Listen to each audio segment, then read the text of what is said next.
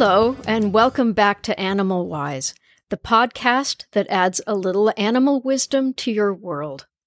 I'm Lauren McCall, podcaster, author, teacher, and founder of the Lauren McCall Animal Communication Academy. And I'm Bertha Eddington, also podcaster, digital marketing professional, and so much more. We are into our second season now, and you, our listeners, are growing all over the world, and we're so excited to be in touch with you. We do ask that you please subscribe to Animal Wise, and if you like us, help spread the news to your friends and family.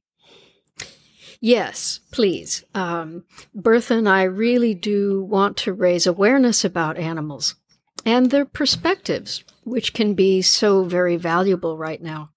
You know, I think it's fair to say that humans, for all that we can be loving, creative, compassionate, and nurturing, we're not doing the planet any favors right now.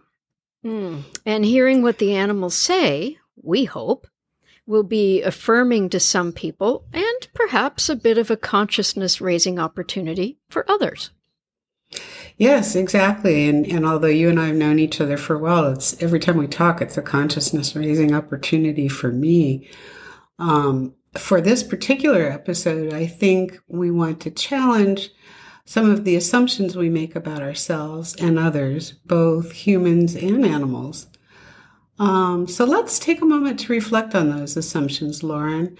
I think you have a rather thought-provoking conversation on this topic with a black-tip reef shark.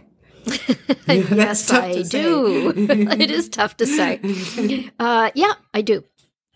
And I have to say that this particular conversation really opened my mind to this topic of making assumptions. So this communication with the reef shark is actually one that my animal communication students are familiar with. I use it in my teaching quite a lot, and it's one of my favorite conversations. I think there is so much to be learned here about making assumptions about who someone is. Great. So can you give us some background first, Lauren? Did you actually get in the water to talk to the shark? Well, actually, as a scuba diver, I've, been able to swim with sharks in Hawaii, the Cook Islands, Australia. Yeah, I like sharks. But in this particular case, no. This shark now lives in one of those really large ecosystem type tanks, one of those big floor-to-ceiling huge ones, in a Tokyo aquarium. And the shark was most likely captured at a young age off the coast of Okinawa in Japan. So after introducing myself, I started the conversation off by presenting some of the typical human assumptions that humans make about sharks. So I began. I said, sharks are known as great predators. The shark replied, all animals who eat are predators. We don't just kill for the sake of it. If we kill to eat, like all other flesh-eating species. I said, well, that makes sense, and yet people are usually afraid of sharks. Shark replied, that's interesting. Do you know what sharks call people? Predators. They kill so many of us. So I think it depends on your perspective. I'm sorry to interrupt, Lauren. And I know there's more to the conversation, but I'm just so struck by the fact that sharks view humans as predators. It's just really striking. It makes sense because, after all, we don't need to eat sharks to live. And as a result of our hunting them for teeth or I don't know what else, trophies, many species are endangered now. Yeah, absolutely. They get caught in fishing nets, and their fins are cut off for shark's fin soup, and they're left to drown. Anyway, we could go on, but yeah. So, okay. So what I wanted to focus on with the shark then was the impressions and perceptions around appearance. So I continued the conversation by remarking to the shark, I said, well, perhaps some of the impressions that people have about you is the way you look. Sleek, fast, and with sharp teeth. The shark replied, all fish are sleek. It is efficient and necessary to move through water. Our teeth are sharp because of the kind of food we eat. We have to be able to grab and chew through flesh. As a species, we see ourselves as efficient survivors. Humans, in turn, are efficient killers. And we do not capture people and put you in big bowls of water to swim round and round endlessly. I asked, how do sharks feel about people in general? Shark replied, I can't speak for sharks in all parts of the world. We are different. But the sharks in this place definitely question people's right to imprison us in this way. The purpose is unclear to us. I said, well, in this case, it is so that people can see you and learn more about you. Shark replied, the price of that is our freedom, and it is an unfair exchange. I said, yes, it is. Thank you for your perspective. Wow, what a fascinating conversation. I'm just really struck again by the concept that sharks are efficient survivors and humans are efficient killers.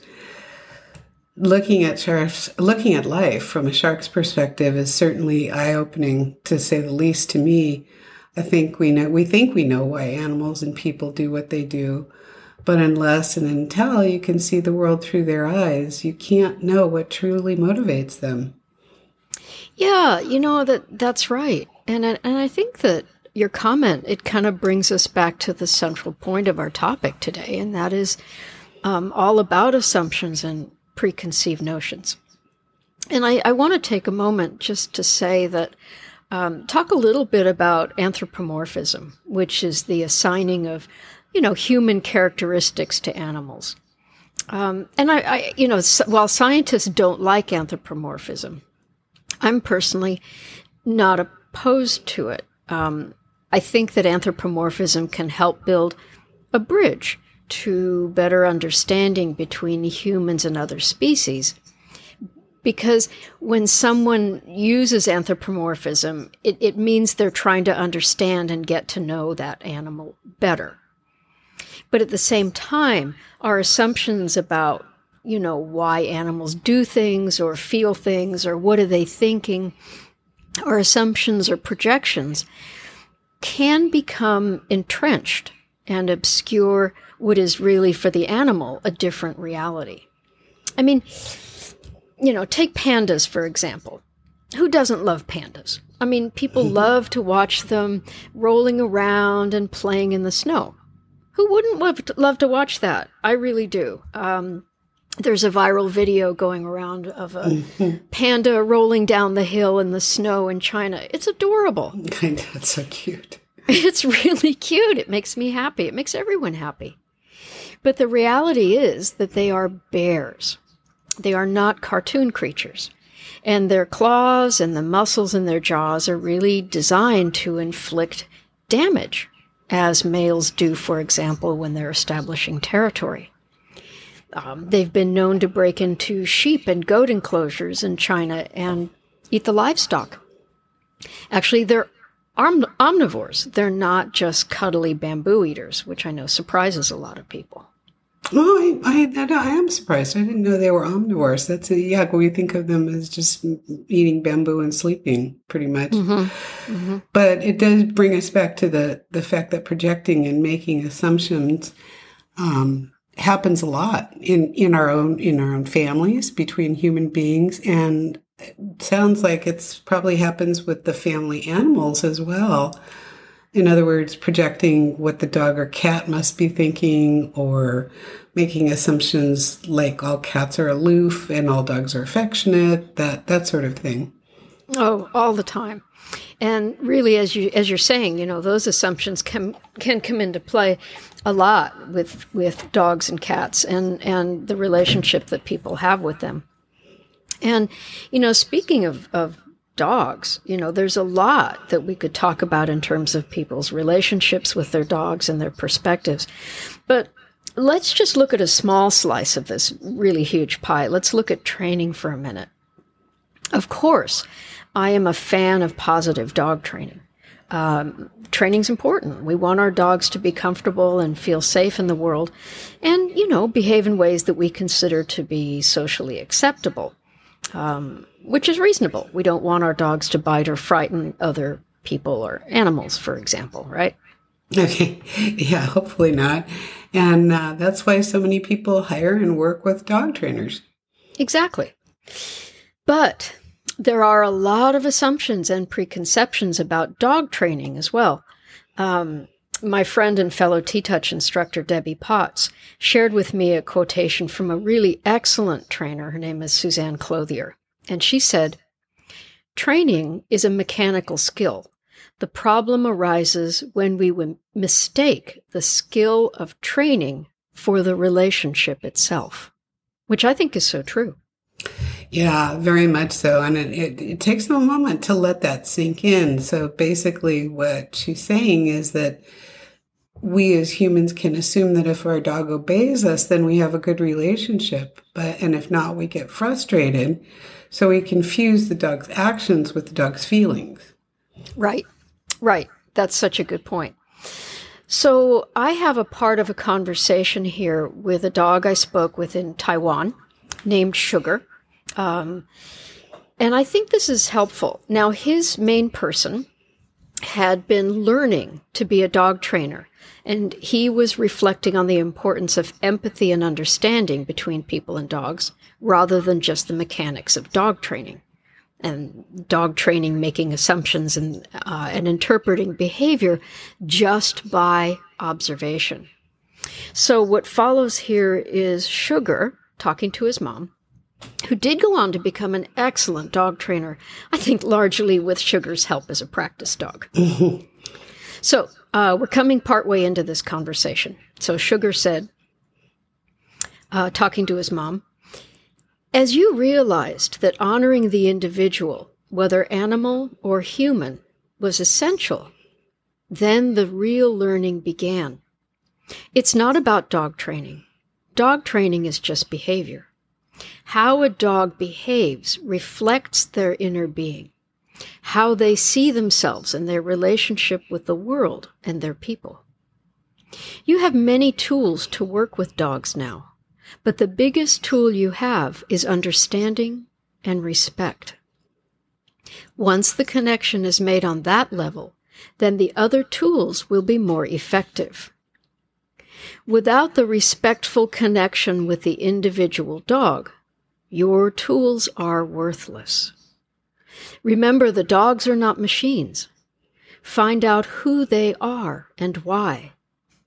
Then decide how best you can help. This is my message to you and my advice." Yeah, there's so much to unpack in there, and so much that relates to humans too. But it's really very simple, isn't it, Lauren, at the end of the day? Yeah, it is. It's all about understanding the individual, right? Every relationship starts with understanding and respect. And I love the way Sugar said, dogs are not machines. In other words, they're not predictable robots who will behave and think in a prescribed way, and we shouldn't expect them to. No, and as always, as is true with animals, so it is with humans as well. We are also interconnected, and this is another lesson for me to act towards animals and humans with respect and understanding versus assumptions and preconceived notions. It's just remembering to be present, fully present all the time. Yeah, you're absolutely right. And my goodness, it's a great undertaking for all of us. And I think, once again, the animal perspective can help to guide us along. Well, thanks for talking to us, and thanks for Lauren, and thanks for listening, everybody, today to Animal Wise. If you've enjoyed what you've heard and want to hear more, please subscribe to us on your favorite podcast platform, from Apple to Google, Spotify, and more. You know what they are. And tell all your friends, family, and even perfect strangers. And if your podcast app takes reviews, please do leave us a review. It really helps. Thanks, and we'll talk to y'all next week. Bye, everyone.